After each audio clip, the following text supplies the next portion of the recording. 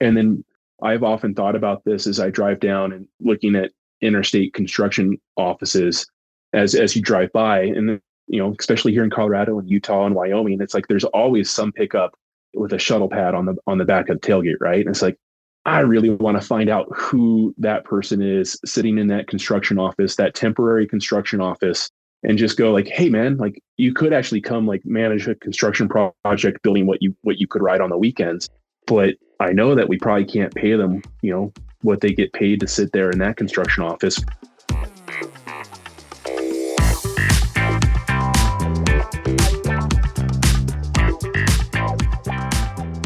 Welcome to Trail Effect. I am your host, Josh Blum.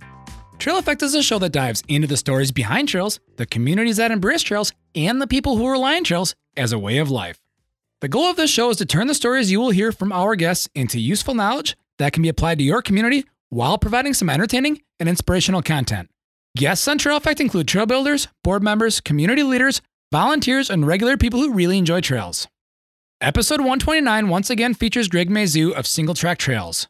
During this conversation, we discussed Greg's presentation titled The Value of a Professional Dirtbag, which was part of the 2023 International Trail Summit held in Reno this past April.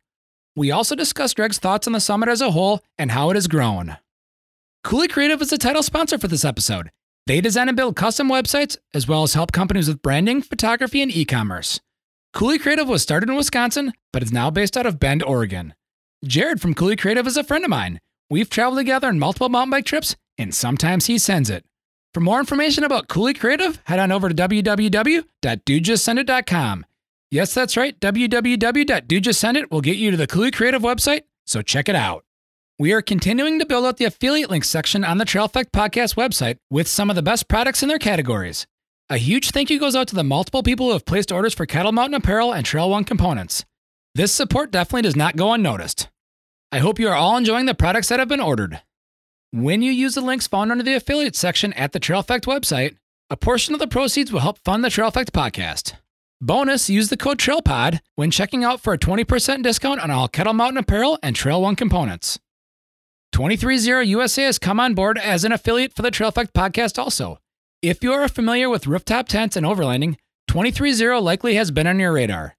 Check out their affiliate links on the Trail Effect podcast website and learn about the well-thought-out designs that 230 has to offer. Now on to Trail Effect with Greg Mazu and the value of a professional dirtbag.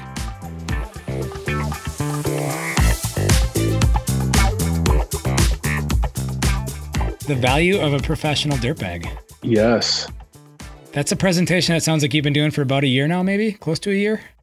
I was invited to Italy last year to the IMBA Europe conference, and I believe that was the first time that I gave it. And I've given a couple variations of it over the last year. So about 1 year, that was last June that I first gave it. And since I've been modifying it a couple times and got to present it in Reno in April. So this is going to be kind of a recreation of that presentation, which includes a reflection on the actual summit itself and maybe some comments or feedback you may have gotten during that presentation or after that presentation. And then I'll have your co-presenter on, which will be part 2 of this in a separate interview. So we'll get both yours and Drew's perspective on the value of a professional dirtbag. Is this going to be like a 4-hour long presentation on the podcast? No, you're going to figure out how to limit us to a small amount of time. Okay. Well, I mean, 4 hours, no, 1 hour, likely. Yes, each? Understood. Yeah, each. Woo. Okay. We can do it in Tuesday. I'll probably do it in I'll probably release one show on Tuesday, which would be the first one to be your show, and then the other show on a Thursday. Okay. You know what I mean? So it'll be 2 separate parts. Okay. Yeah.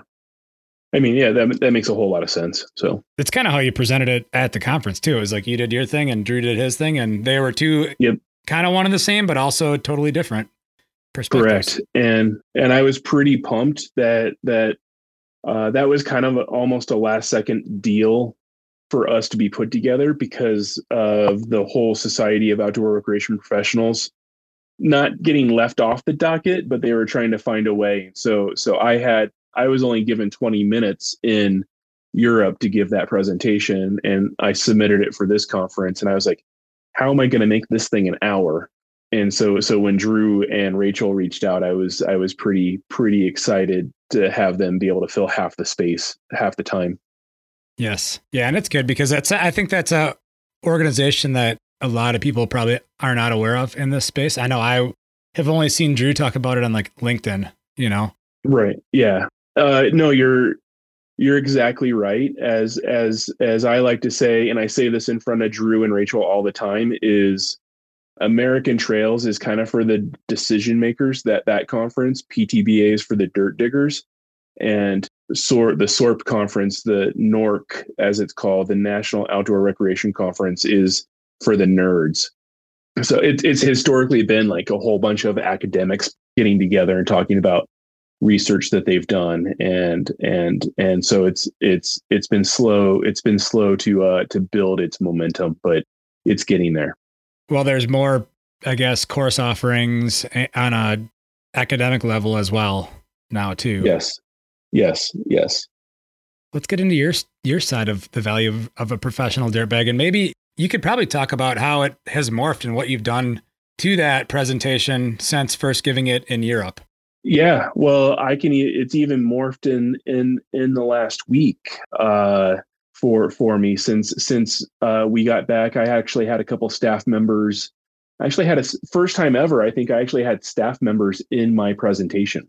Like in all the years that I've been doing a presentation, I actually had some staff members in there, and so we were kind of chatting about some of the concepts that I had in the presentation, and it's actually a pretty interesting concept because of, everybody in the company historically has grown from the dirt, including myself, right? And we now have people who have come to the company to work for us who did not come from the dirt, and it, what they kind of wanted to talk about the most was nomads and misfits. They're like, we need to rebrand that a little bit. Because they don't feel like they kind of, they see this as the next step in their professional career, and not when I say that, people that think that trails are built by fairies and elves, when they're really built by nomads and misfits, and we're trying to make them professional dirtbags. Well, I have a whole bunch of staff now that work within the companies that, they didn't grow up from the dirt, and so they don't relate. Like most of my trail building staff, they relate to that sequence, right?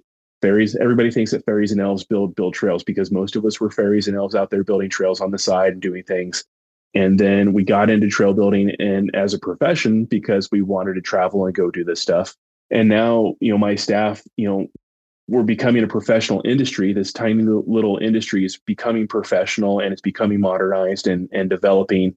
And so it's really like they prefer to be a dirtbag, but they're actually professional dirtbags. And so it was interesting to see how some of my staff responded to this. And it's like, I've been saying this, giving this presentation, I've been saying trails are built by, people think that trails are built by fairies and elves for many years, and going through that sequence of things. And this was the first time that I've actually had staff who did not grow up from swinging tools on trails go like, hey, by the way, we don't relate to that part. And so if we're really going to be talking about professionalizing the industry, we believe that you should stop giving that sequence. And so we haven't come to a conclusion on what that is. We'll probably need to get together and hang out and either ride bikes or throw darts or do something and hash out what we really want to what the sequence is going to be. But in the long run, if we're talking about professionalizing this industry, we as dirt builders who grew up through this have to professionalize ourselves and think that hey, like if we want other people from outside trail building to come into this industry, we have to be more inviting to them. Yes. And I think on face value, I would say, how about professional nomads and professional misfits? But that still won't be relatable. I fully relate to it. I mean, in 2022, I spent 43 weeks on the road, where I spent one night away from home for the whole year. So I prefer, I live nowhere, but I have a home everywhere I go. and I prefer to be the professional nomad. And dare I say, I usually am the misfit in whatever group of people I'm in. I'm the misfit. I either travel too much, or I have a mortgage, right? I feel like I don't fit in anywhere. So I don't know what they're thinking. I say nomad and misfit, and it hits pretty close to home, and I like how it feels. And you can be a nomad and a misfit and not come from the dirt. And you can be a nomad. Yeah, so that's very correct. And hashtag van life, right?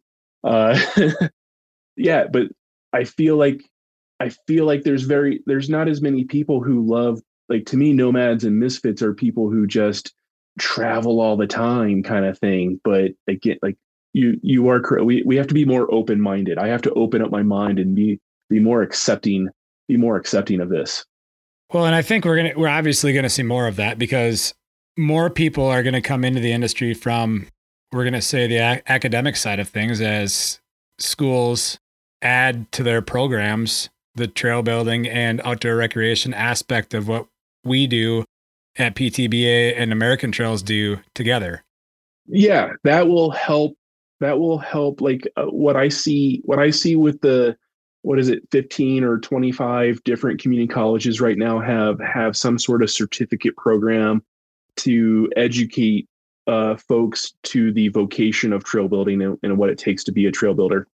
But I think what we overlook on that is people who are going to school for a professional degree, the architect, the engineer, the construction manager, all of those things that you think you go to get a 4-year degree, and then you leave and you go work for a major general contractor, some sort of design 3-letter design firm, or anything like that, and you're working and you're building concrete buildings, you're building prisons and highways and all that kind of thing.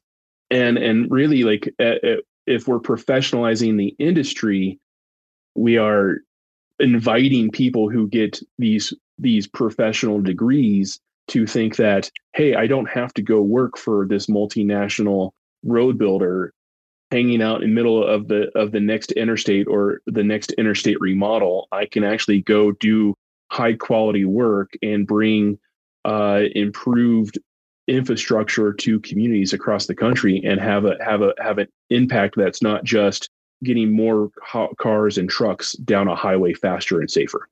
Yeah, and that's a very good point. You say that, and I'm thinking, so we're going to say the words rock solid. They brought on a civil engineer in-house for staff. Right. Yeah. And I'm using that as an example because it's one that I know. But that's a perfect example of, like, the civil engineer they brought in at one point worked for probably a 3-letter design firm. Engineering firm, and like myself, I worked for I guess it's 6 letters, but there's the second 3 letters are DOT. Right. And it's super relatable in this industry now. Mm-hmm. And we brought, I brought Annie McFarland on at the end of 2021 to run our planning department. And she came from a 3-letter engineering company, and she had worked for a contentious land management agency in Colorado, in a county that shall not be named, before she went there as well. And yeah, and it's like, so we're seeing this move over. And it's interesting to think, being at the I should say the International Trail Symposium. I default to always saying the PTBA conference, but seeing the mixture of people there, and seeing that out of 900 people, probably a good 85 to 90% still probably think of that conference being specific to just turning dirt and being out in the woods as a fairy and an elf, or gnome, or whatever anti-establishment terminology you would like to use. But if we're truly going to get to a point where trails are line items in state, municipal, the federal budget, and if we could get a line item budget on a budgetary approval basis, I would say annual, but we know that they don't approve budget. It's on an annual basis, for this deferred maintenance, this infamous deferred maintenance that they like to throw around. It's just like, if people would respect trail outdoor recreation as the economic driver that it is, there would be a lot of people coming, like there's going to be a lot of small time trail builders that will probably be put out of business because the regional general contractors will be seeing the options of, hey, I don't need to build another parking lot. We can go build something cool out in the woods that people will love, and not just have to like go do donuts in when the parking lot's empty. Well, and there's also been more and more either subcontracting or just working with those 3-letter firms to get infrastructure put in, whether it's a trail contractor going to the 3-letter firm or the 3-letter firm going to a trail contractor, or a municipality like requiring some sort of cooperation with that because the 3-letter firm doesn't have the actual knowledge for a real legitimate trail plan. So they lean on a trail professional, but it still gets rolled into a bigger plan with parking lots and all the other stuff that you need. Yeah, because as an issue with our industry is most of the people, a significant percentage of the people who are doing trail plans, they start at the dirt, and they don't want to plan where the vault toilet goes, and they don't want to plan storm water, and they don't want to plan ingress and egress off of highways or the signage and the warnings. They want to go hang ribbons out in the trees and be out there, which, I mean, I was that person for a long time too, but like this country, this world has too many trailheads that are just a random dirt pull off that you got to know where it is. And then, all of a sudden that trail becomes popular, and it's got maybe half a dirt lot for one car, and 40 cars are showing up for a group ride, and we're not allocating the proper resources. And so again, that part as well, people just they think of trails as an escape, but trails are an essential part of our economy. It's why we all live where we live, and you can have trails everywhere. In Mississippi, they have trails in Mississippi. I've ridden them with a parking lot. And you just painted the picture in my head of what I just experienced when I was in Colorado a couple weeks ago. And that is when I met another rider at the Loma exit, just west of Fruta, right? On a Saturday at, I don't know, I think it was 10 a.m. And you have a decent parking lot, but it's way overloaded. Right. I mean, that Mac Ridge trailhead that you were at the Loma exit, that's been there. This is the other thing, is that trailhead has been there for 25, 30 years, and they've never increased it in size. And in 2018, maybe 2019, I think it was 2018, possibly 2017. We built the Hawkeye Trail right there. So now you have a reason for people to park there. And then, because most of us you get off at Loma, and then you drive down the frontage road and you park at the Mac Ridge More Fun Saddle, which has a random trailhead sign, but no parking, no vault toilet, no nothing. And then you can go over to the main Cocopelli trailhead, and that thing was put in, probably, I think it was put in like 2001, 2002. It was really kind of before I started building trails is when they put that thing in as a living, for building trails for a living. And so, that thing's overrun. And, even last weekend when I was over there, went out to 18 Road, and they have the trailhead they built 20 years ago. They have the campground, and it's like they've built 2 other parking lots in the last few years, or parking areas. And then they've added the event space, and then they've added more desert camping. And it's just like, there are literally like 400, 500 cars out there.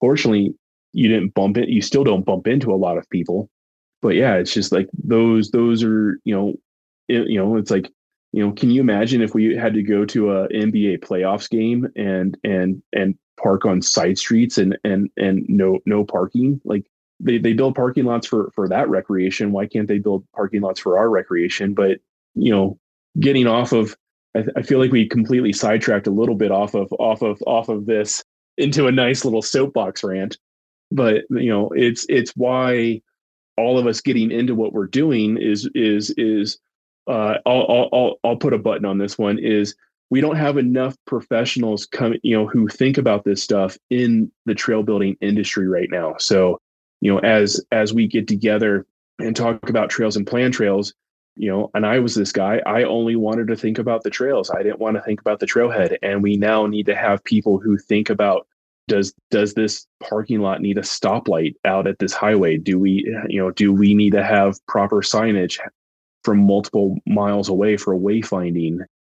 How big does the vault toilet need to be for the amount of traffic that we're going to get here? And oh, by the way, let's install trail counters so that we can see how many people are actually using this. For sure. I will button that button for you and just throw a comment out of, I finished my ride on the Hawkeye Trail, which was a lot of fun.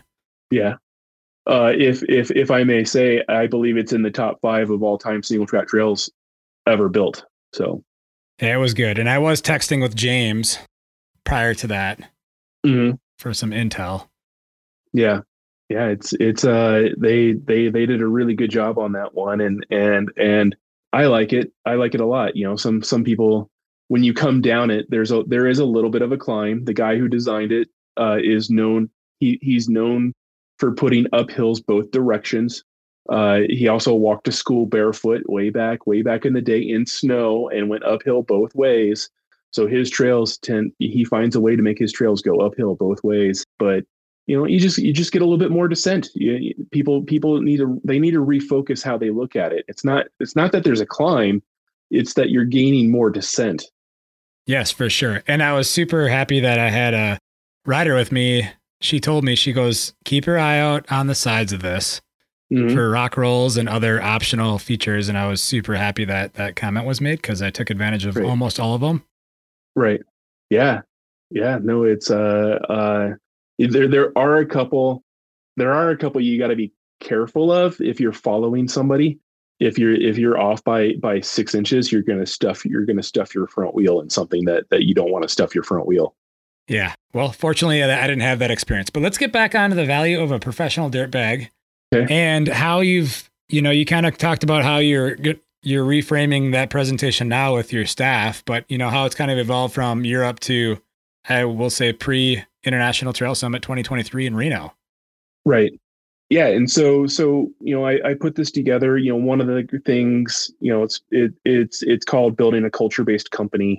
And as I have had the fortune of scaling the company over the last, this is year 19, and 2007 is really when the first time I had employees, and trying to scale from the company of being me to me in a truck, to me in a truck and a trailer, to me a truck and trailer and a machine, and then having staff, and how can we build this industry? How can we build a company that wants to take care of its staff and still at the end of the day stay in business?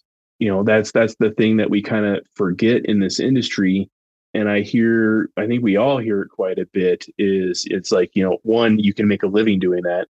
And two, you can actually, stay in business doing that. And, it's a struggle that we all have, nonprofits and for-profits alike.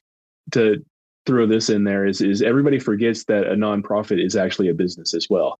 It just changes how you want to allocate the proceeds that you have from the year. It's not just money magically appears and you can stay in business, right? You have to go out there and get it. And a nonprofit has to get grants. And for us in the construction industry, we have to bid on projects, and they're very similar kind of in that thought process. And so, many years ago, I also wanted to figure out a way to have the company not look just like me.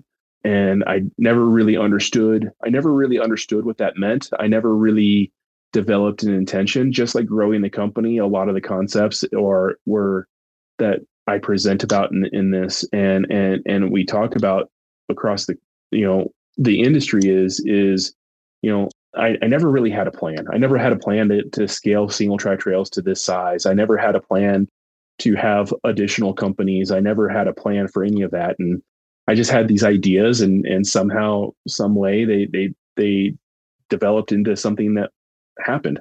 And so as I've scaled the company, trying to keep in touch with our roots of, we were nomads and misfits, we were fairies and elves. That was part of it.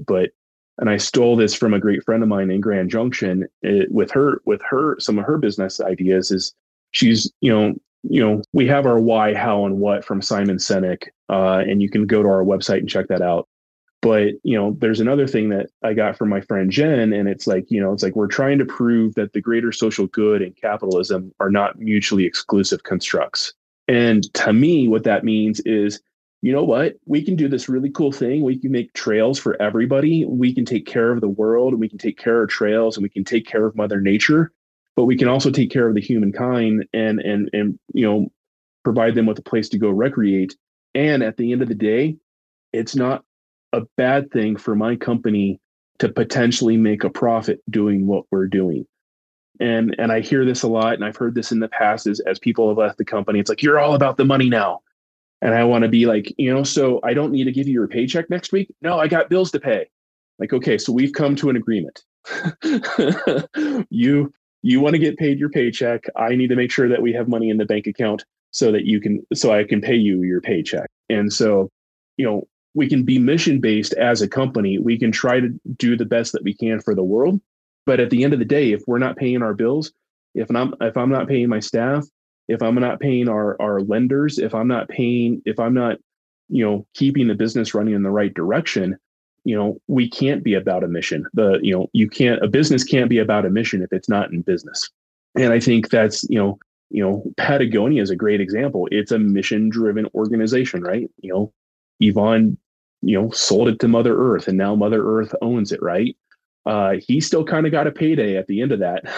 We kind of forget that he got a little bit of a payday at the end when he sold it to Mother Nature. But if they weren't selling clothes, they could not be about the mission that they are.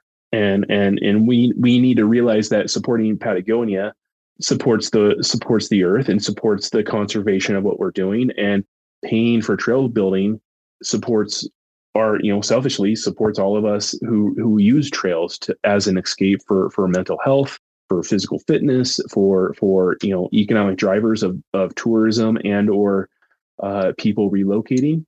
And so, as we kept growing through the company and realizing that we could do this stuff, we then had to grow our staff, and we had to go find staff that wanted to work and travel. And as much as the middle 20s mountain biker guy who wants to build trail, he also wants to go sometimes ride his bike a little too much, or on the shoulder seasons, he gets upset when he can't go get a powder day 200 miles away from the project site. And so we've scaled. We've done a lot of hiring in New Mexico over the last couple of years. We had some staff go down to the Navajo Reservation near Shiprock, and we've hired a lot of people out of New Mexico. We've done a great job of it's a struggle to hire women, unfortunately, in this industry. If you look across the PTBA member companies, there are a couple women founders, there are a couple women owners, but the percentage of women in this industry is small, and I feel that our company kind of represents that. But it would be great to figure out how to create a career path from the youth corps. I feel like youth corps do a great job of hiring women and hiring people of color in the different areas, and we need to make sure that youth corps understand that it's not just something you can do for fun for a summer. It's a career that you can build and come to a professional company. I got a couple directions we're going to go with this, but we'll stay, since you last spoke about women, we'll stick on that topic for a second. I mean, it's the same with this podcast. I want to make sure that we're representing women, especially, fairly. And I've done about as good as I think I can do. And I will continue to do this because tomorrow's interview is with another woman to represent that there is a clear career path for women in this industry. And that's important to me because I have a couple daughters, and I want to make sure they know they can do whatever it is they want to do. If they want to be a dirtbag, Mm-hmm. the rest of us, that's great. If they don't, that's great too. You know what I mean? So it is super important to keep that going in the industry. The other direction I wanted to take this is with the nonprofit, because I think there's like a misconception out there with nonprofits. And you said it, and I want to expand on this. Like, if a nonprofit is being run correctly, it is being run like a business, and it is actually making a profit, because that's how it can scale to be a better nonprofit, to one, hire staff to get better, two, give those staff the same benefits that you're talking about with Single Track Trails or any of your other companies, but three, maybe even create an avenue or a foundation or a way to like give some of the profits that they make through grants or otherwise back into the whatever community is they're operating in. That's if the nonprofit operates truly at a nonprofit level, it probably isn't going to be a nonprofit much longer. And I think what you're hitting on too is again the professionalism of the industry. You know, if I have a whole bunch of random ideas about, you know, they in other industries they usually call them foundations, right? Like, or you know, nonprofits that raise money to further cancer research or further pick you know, maybe something else, you know, heart disease research. For some reason I'm stuck on the medical industry because they came to mind. They're called foundations, right? And they're run by professionals, and they raise a whole lot of money. I'm huge into nonprofit radio. I really dig supporting radio stations across the country. Again, they're nonprofits, and the really successful ones have development directors, and they can go out and people, like, you know, again, I feel like if I was to make a mind-blowing announcement, it's like, I'm quitting Single Track Trails and I'm going to go be the development director for an international radio station and raise funds. People will be like, oh wow, it's kind of amazing that you're going to move on to that, right? They think that, you know, but if I was at a radio station and said, I'm going to leave and I'm going to go be the executive director of you know, Trails in the Middle of Nowhere Foundation, people would be like, you're going to do what? You're going to leave a great job? And so, you know, same thing is across the industry, our nonprofits in our industry have to think about how they're elevating their game and professionalizing how they're representing, you know, my disclaimer in my presentation and in all my presentations is that I hike for a living, I roll for recreation.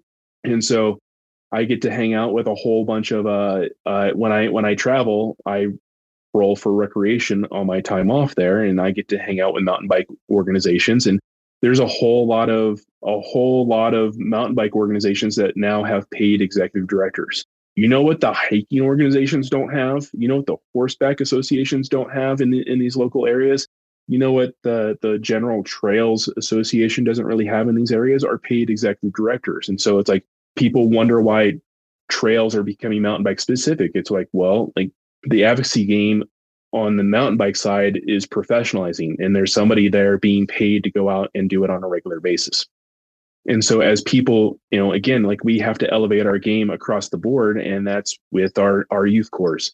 You know, they have to think about how they are professional contractors to a certain extent.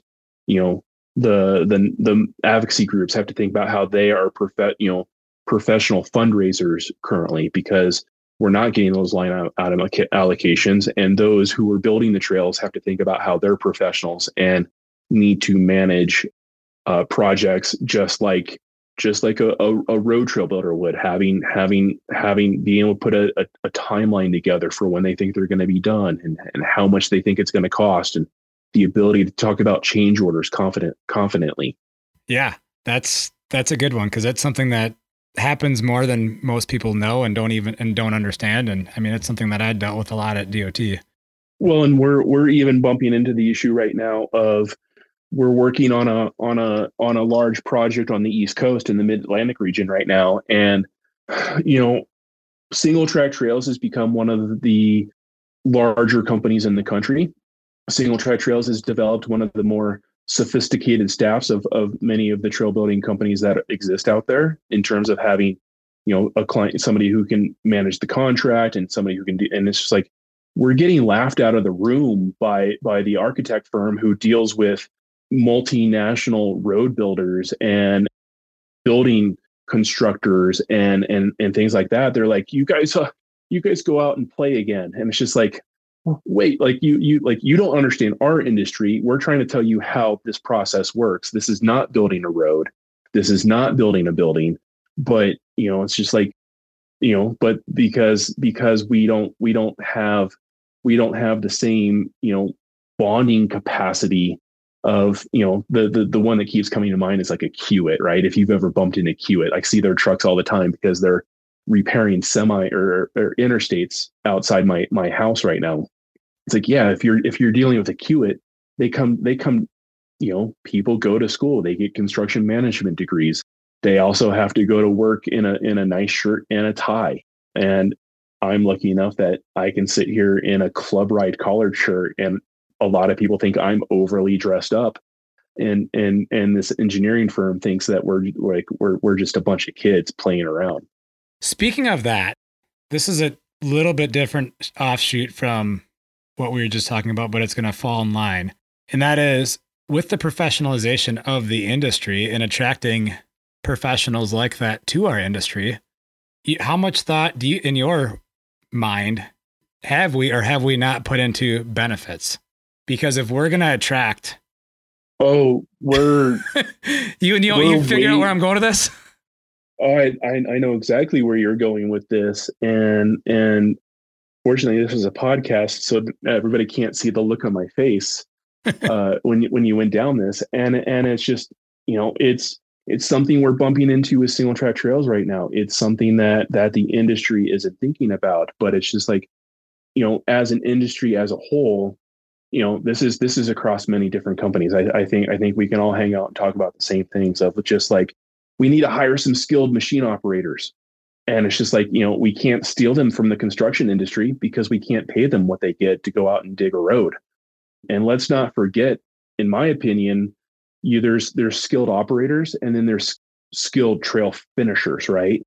And it's not that the person at the back of the line doing the handcrafting and the finish work with the finish rake and the snippers should make less. They're craftsmen, they're artists, they have solid amounts. So why can't we pay our finishers the same that we pay operators? And then I've often thought about this as I drive down and looking at interstate construction offices as you drive by, and especially here in Colorado and Utah and Wyoming, it's like there's always some pickup with a shuttle pad on the back of the tailgate, right? And it's like, I really want to find out who that person is sitting in that construction office, that temporary construction office, and just go like, hey man, like you could actually come like manage a construction project building what you could ride on the weekends. But I know that we probably can't pay them, what they get paid to sit there in that construction office from that. But, to brag for a second is last year, single track trails, we have the ability now, we offer healthcare to our staff. You have to elect into that. We offer short-term disability as well. We offer a simple IRA. We feel like we offer competitive wages, but that's only in our industry, right? Like we only offer this stuff in our tiny little industry. And if we look at, say, up in your neck of the woods, there's a whole bunch of projects in specifically Minnesota where the prevailing wage, like I would figure out how to come out of trail building retirement if we had to work up there and go pay myself that salary. Yeah. And for reference, for the listeners that don't know what Greg is talking about here, the prevailing wage is everything to do with union contracts and aligning trail building with what would be in a union contract for any other trade within that state. Yes, exactly. Yeah. I was thinking of, you mentioned the U word there, and I was thinking about some feedback that we got after my presentation in Reno. So, well, we don't, like the U word could, it's a whole different conversation. It is. That actually kind of had this conversation with someone else today off the record.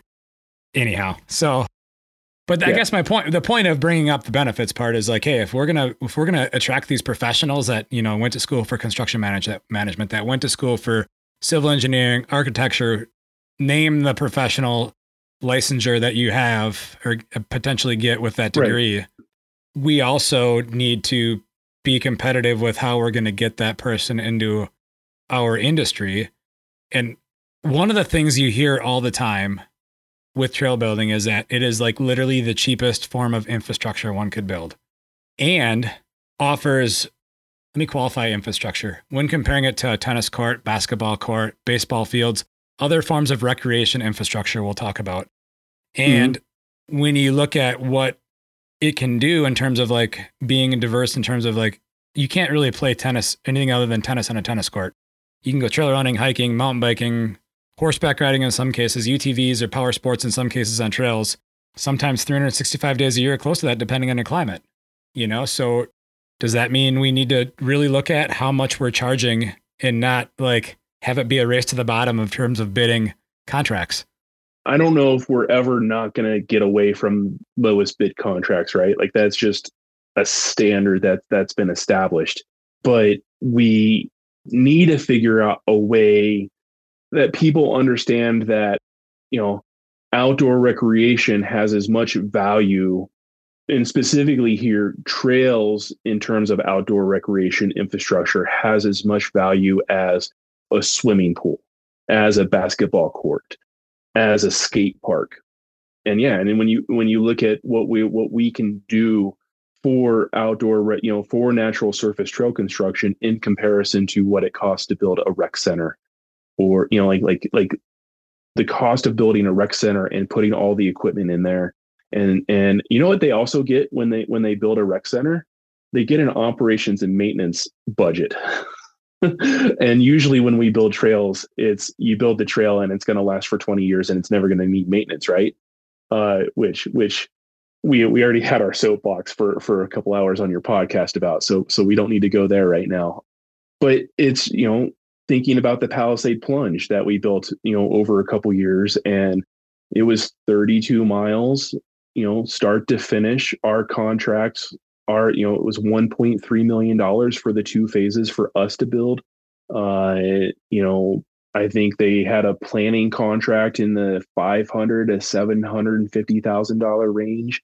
This doesn't count all the volunteer time of hiking through scrub oak in remote locations to flag it, to get it to that point. I don't know exactly what the Shirt Tail Point trailhead cost to build off the top of my head, but, you know, like we're talking $5 million roughly, plus minus, with a whole bunch of other things that went into this project.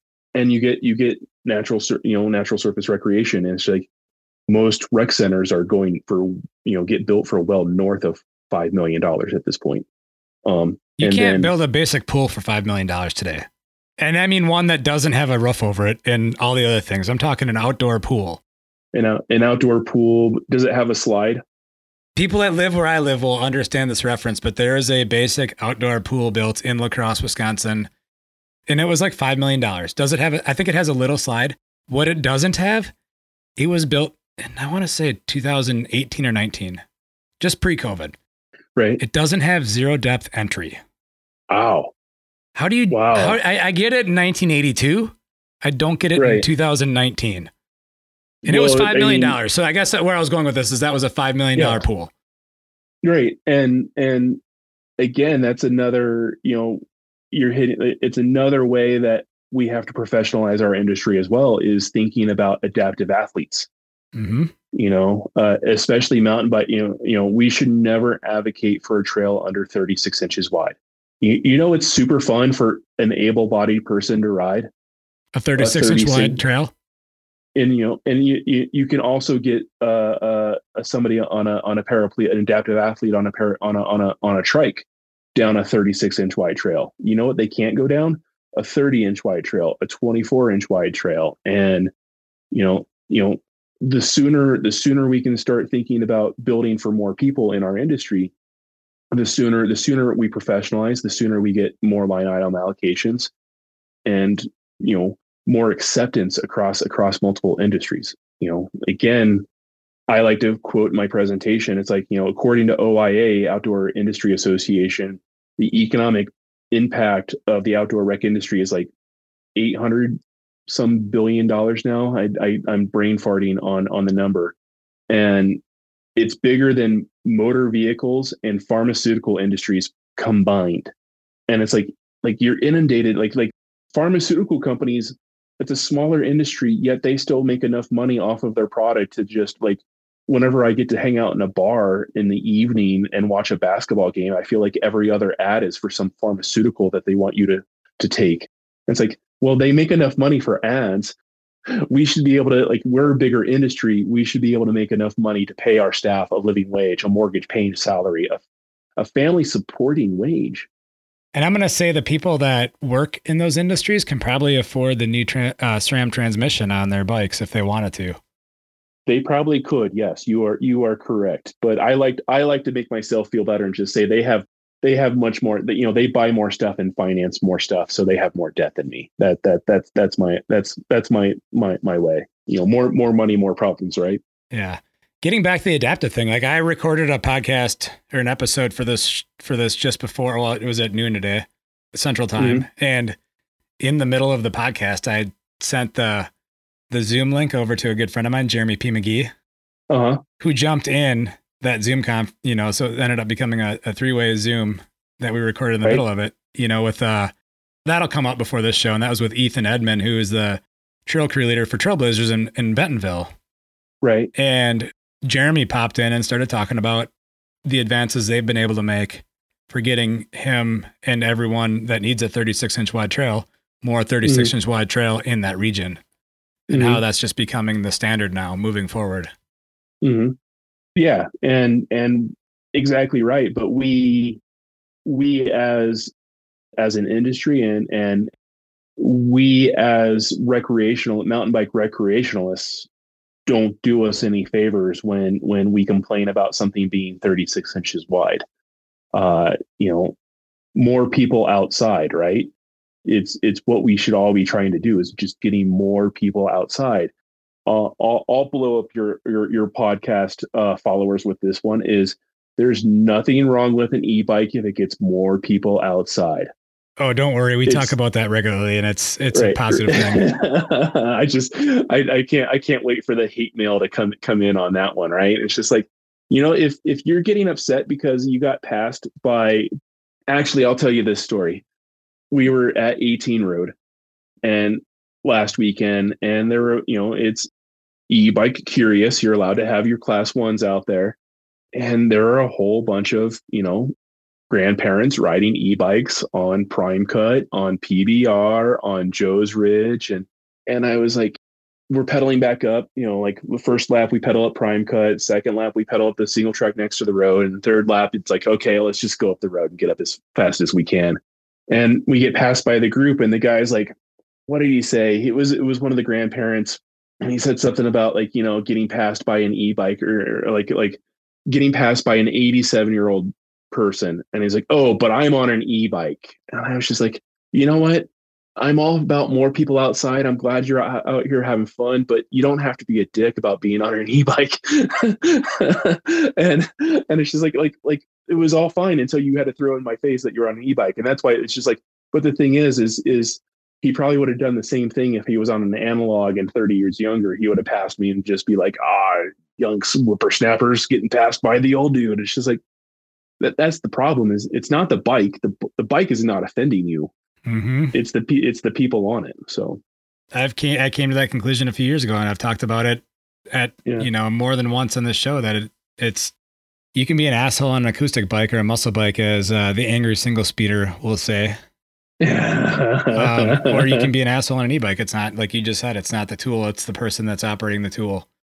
Yes, you know? yes. And unfortunately, he's no longer no longer angry. The angry single speeder is no longer angry. He went to therapy. He found love. He found the future, and now he whispers about trails. Yes. He's prophetic. We do like Kurt. Kurt is pretty awesome. Yes. So yeah, I mean, I just rode a road bike ride last Thursday, and one of the guys on that ride is a 70-year-old retired doctor, and he's on that new Trek, whatever their low wattage e road bike is, and he was able to ride with the group and enjoy himself with the group. In fact, Nice. you wouldn't even really know he was on an e-bike because he didn't say anything about it. You kind of could tell because of the bottom bracket area is a little bit bigger, but it wasn't like he threw it in your face at all. Mm-hmm. He was happy to be there. Right. Exactly. And more people outside to support what we do. Yeah. Do we miss anything on the presentation? Am I forgetting to ask you something, or are you forgetting to tell me something, or should we go into feedback from the presentation and your general thoughts from the summit as well? Yeah, I think we can move on. I think we hit a lot of good points about the presentation and professionalizing and there's certain slides, but I think they're more company specific to single track trails. So I think we've done a good job at that point. So we can go on to feedback and outtakes from the conference. Yeah. So what was some of the feedback? I know there are some questions at the end of your presentation. There was some good questions there at the end. There was the guy there, There's a guy that was next to me, and I can't remember what he asked, but it was definitely a weird ask. I wish I would have wrote that one down. Was he the last question? Yeah, he was towards the end. Definitely. Yeah. Some feedback that I got was everybody was getting up, and I guess I kind of cut him off on his question. And so I was, because as people were getting up, I was trying to answer. I was like, that's actually good constructive feedback. But there's the one like there was definitely when we hit down. My co-presenter definitely had a slide about the industry as a whole and average salaries, right? And so that kind of opened up some cans of worms about, specifically, Drew had a slide that the average salary in the outdoor rec industry is $75,000 a year.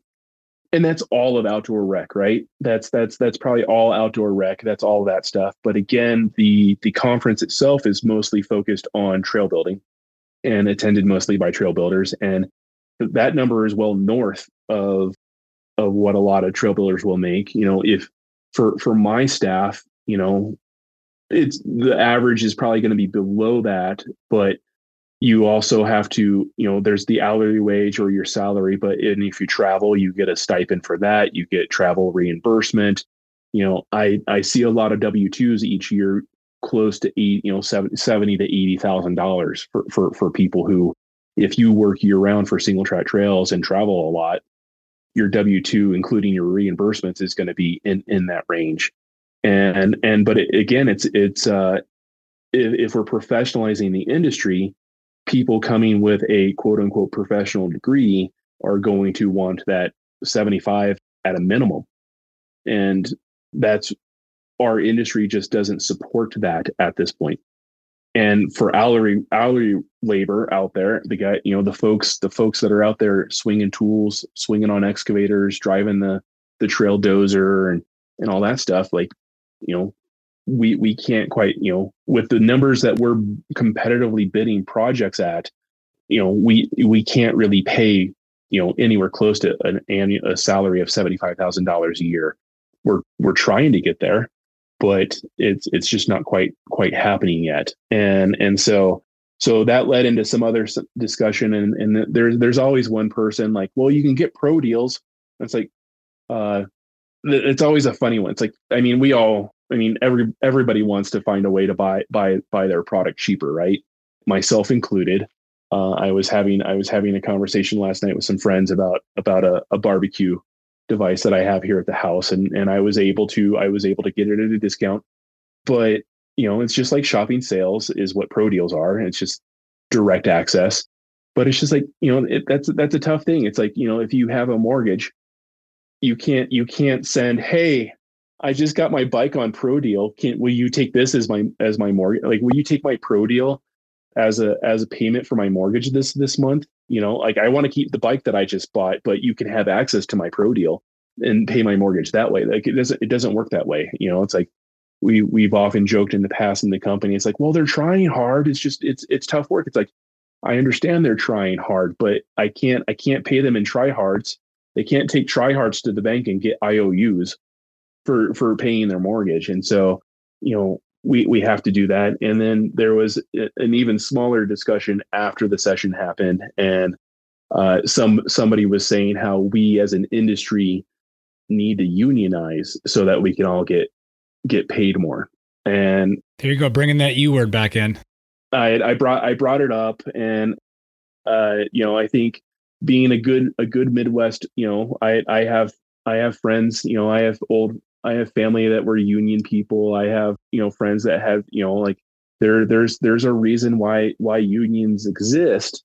But for me, and what I said to this person was like, if my staff came to me wanting to become a union shop, like I would feel as a failure for what I'm trying to do as a business owner.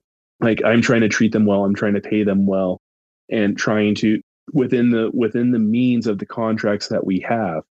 And she was it was a she, and this person was a little mind blown on that concept. And I was like, I would probably like I'm a small company. I'm just one person. I don't know if I could, handle the legalities of running a union shop on my own. I would probably just close up my company and go do something else. And like the eyes got bigger and bigger. Like it's just not that you can go and demand more money. And I say, oh, hey, I forgot about this pot of cash behind me. Here's the rain. Like I didn't even see that I was at the end of the rainbow. There's this pot of gold here. I can just pay you more. It's like we have to go get the contracts. We have to elevate, per foot rates and get larger contracts. And then therefore we also have to have a higher, construction efficiency and get the work done fast. Like there's a whole lot of things that go into being able to pay you more money. It's not just, hey, you should double my salary and I'll be happier. It's like, I wish I could do that. You know who I really wish I could do that for? Me. I've been running a business for 19 years. You know how many years I went with only taking 1/3 of my paycheck so that I could help scale this company? A lot of them. So just because I own the company doesn't mean I'm rich. Yeah. And I do think, and this is kind of where I was going earlier, like we need to place more value on what we're putting down for a product. And yeah. Oh yeah. You know what I mean? Yeah. No, it might not cost a pool, but it should cost more than it probably is, because it's definitely having a bigger impact than what it's costing, in my opinion. I was at another conference in Reno last year in 2022, and there was a roundtable session and whatnot, and a couple of us got tapped on the shoulder, like, you've been in the industry for a while. Why don't you stand up and give some advice to the room on things, on something that you've learned in the last 19 years? For me specifically, or in the last many years. And I got up and it was like, we need to value ourselves. And specifically, it's like, if, there was a comment like, well, the land agency came back and said, well, you want X, but we only have 1/3 X. Can you still get this done? And I was like, you have to walk away from that. Like we as an industry have to walk, like we as an industry, when we give a client X, but then we do 1/3 X, or, hey, by the way, we give them X for X amount of work, but then we give them 3X of the work. We're not doing us any favors for people to value us, because we don't value ourselves. Change orders exist in this world for a reason, because other industries learned that in order to make a living, you have to make sure that you're charging your client what needs to happen. And so it's always going to be competitive. Unfortunately, it will always go to the low bid. And what I like to say is there's no bad contractors in this world. There's just bad contract managers, which doesn't always go over well with the contract managers. But it's just like, it's like, hey, like, oh, they've never built trail before, and their bid is 1/3 this PTBA members companies. And it's like, maybe we should ponder that. Maybe they don't really know what they're doing. Or in the case of other projects, we've come in and stuck our nose into where maybe a general contractor was, and we were 1/3 their number. We don't feel like we're devaluing the industry, because we're also bidding above where the industry typically is, but we have a resume that goes behind it. And we have the people capable of doing, of estimating and making sure that we're covering our expenses and business needs. So, but the sooner people stop thinking that, how about, the best way to put it is, I've seen other builders apologize, like, "Oh, I'm sorry, that's so expensive." It's like, don't apologize that expensive. Value yourself, and don't say, don't be like, "Oh, oh man, they did it for that. That was so expensive." It didn't really happen, and people will look at projects that Single Track Trails have won, especially in the last year, and specifically one in our headquarters backyard. Was our bid was under other people, but you know what we have? A 20-year history of working in that desert. And so we were able to have a really sharp pencil on that because we also didn't want to let it go to another builder. Well, and with that, there are also bad contracts. And that's the other area of professionalization within the industry of like being able to write contracts so you can get the proper people that are qualified to bid on it, A, but B, you don't necessarily need to have the change orders because you're not finding the issues with, there's always going to be an unforeseen thing. Mm-hmm. You can't avoid that. But if you can get tighter plans or designs and contract language, then you can get better, more fair prices. And then you have the people that, and I've seen this a lot in the road industry, they're really good at looking at contracts and they find a blow in your project. And so they bid it low based on knowing they're going to be able to make it back up on a change order or 5. There's all of that, right? But at the same time, I also disagree with you a little bit in terms of finding ways to build better contracts, yes, but at the same time, being able to work across agencies, across states, across the country. Contracts are about partnerships, right? And usually when a contract goes bad for us, I shouldn't use the word, but when a contract goes difficult for us, it's usually not the contract language, and it's usually not what we're doing or what we're doing. It's a lack of communication between us and the client. It's a lack of communication about expectations. No matter what words you put into a contract about what the trail should look like. If actually, I'll give you a prime example. I was on a mandatory pre-bid in California last year, and we were looking at a rogue trail, and they wanted to make a downhill trail. And the great thing is, in this trail, it was like just over a mile long, had a 17% trail grade. And we show up, mandatory bid. There's a whole bunch of general contractors there, and the first thing they do is start walking us straight up the hill. And all the people who are not used to walking up trails are falling like flies and going back to the parking lot like, oh, we don't want to work on this. And we get to a spot and we're waiting for people to catch up. And I asked a couple questions. I was like, so you want a downhill trail? You want a mountain bike specific trail, directional? Do you want a linear pump track? Do you want a massive jump line with mandatory gaps? Or do you want gnarly UCI regulate, DH course? And the city guy looked at me. He's like, I don't even know how to answer that question. And I looked at the guy next to me. I'm like, he just did. It's like, if you can't sit there and like, hey, we have this contract out to bid, but we don't know what the expectation is, and we don't know how to describe the terms of what we want to do, then I'm going to run pretty fast from that project. And that was a well-funded contract. They were nice enough to give us their budget ahead of time. It was well funded. It would have been a nice project. But when you ask a client about a mountain bike trail and it's like it's 3 different versions and they're just like, I don't even know how to answer that. It's like, well, then I don't even know how to bid it. Actually, like I can't, like, those are 3 different styles of trail. Those are 3 different styles of bidding. Those are 3 different styles that it would actually cost fairly different to build all of them. Oh, for sure. Well, and that's something that is trending, or at least changing, hopefully. I think we're seeing it change, where you have people in those offices that are now mountain bikers or would potentially understand that question more, but that, like everything, is going to take time, or at least, or better yet, you have agencies that are starting to hire for positions like that have that expertise. And maybe it is coming out of the trail industry into, the public world. Mm-hmm. Well, should we get to the wrap up of the conference? Yeah, we should. Okay. What are your thoughts on the conference in terms of, like, it was obviously well attended. I think they said just under 1,000 people were there. There was, I think, 27 different countries, 49 states. I'm trying to figure out what the one state is that didn't show up. Maybe it was Rhode Island. I don't know. That would be a good guess. I was going to assume some other ones, but that would probably be a good guess. Because I mean, it is Rhode Island for a reason. Haha, joke, joke. I mean, holy, wow, that was a lot of people.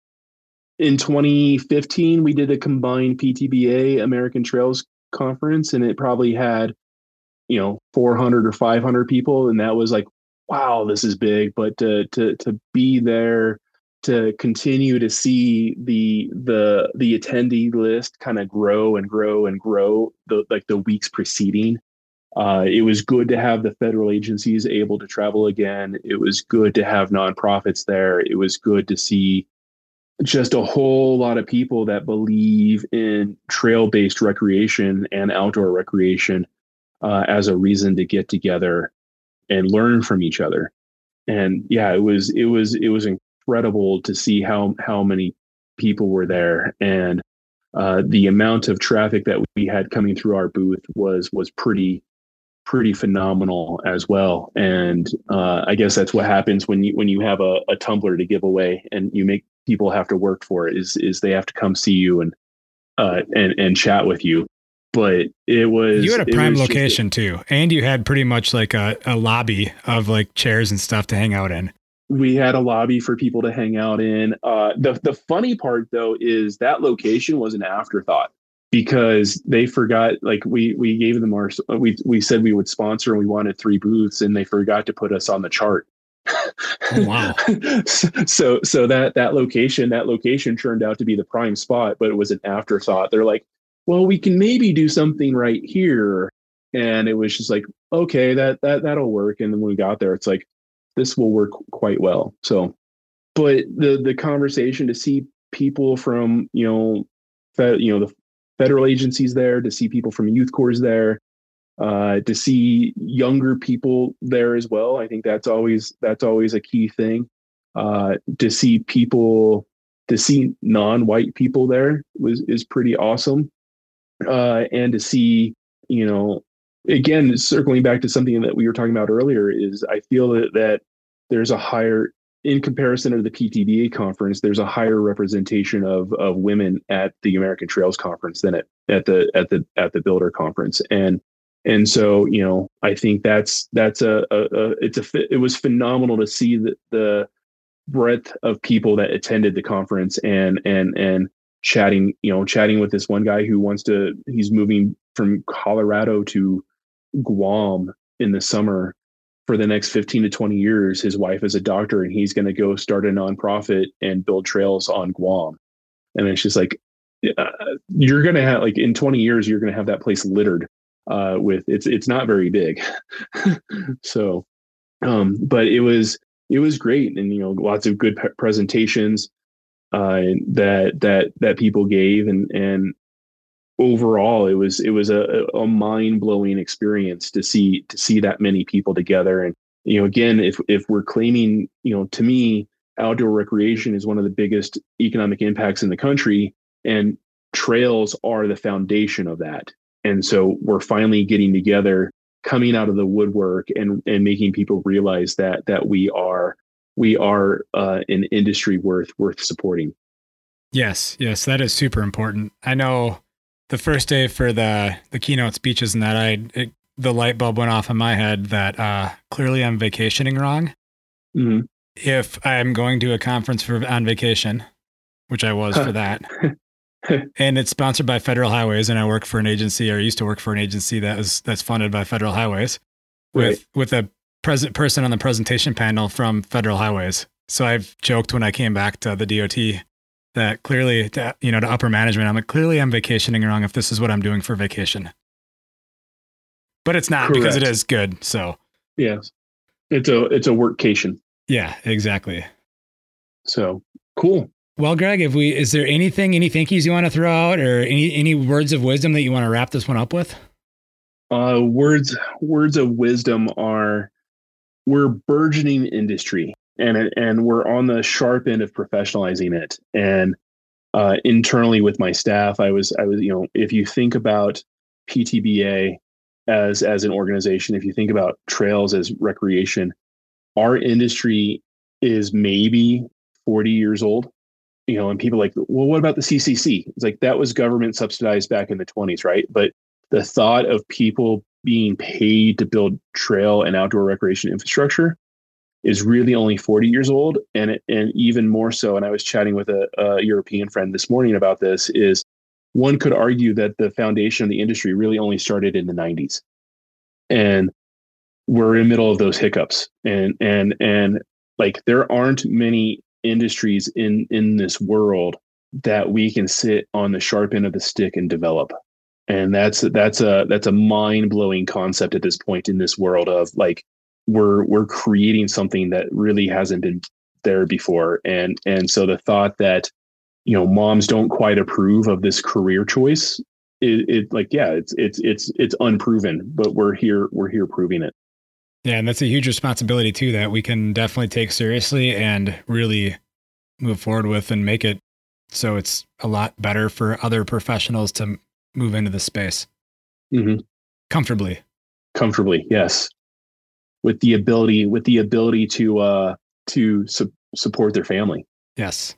Well, Greg, I really appreciate you taking time out of your busy day and recreating this audio version of the value of a professional dirtbag for the listeners of the Trail Effect podcast. And stay tuned for part 2, because that's going to have Drew and everything that he talked about during this presentation. That'll be a good one. Thank you for listening. Next week, we'll be featuring part 2 of the value of a professional dirtbag with Drew Pollock-Bruce, a senior recreation planner for the SE Group and president of the Society of Outdoor Recreation Professionals. If you like what you've heard, please take the time to share these shows with others. Sharing these shows will help create awareness of both the guests who have taken the time to be on the show and the podcast series itself. Also, if you're new to the Trail Effect podcast, check out our ever-expanding library of episodes. If you listen to Trail Effect on Apple Podcast or Spotify, please don't forget to leave a rating and review, as this is one of the best ways to show your support for the Trail Effect podcast. Also, don't forget to check out Cooley Creative at www.dudejustsendit.com.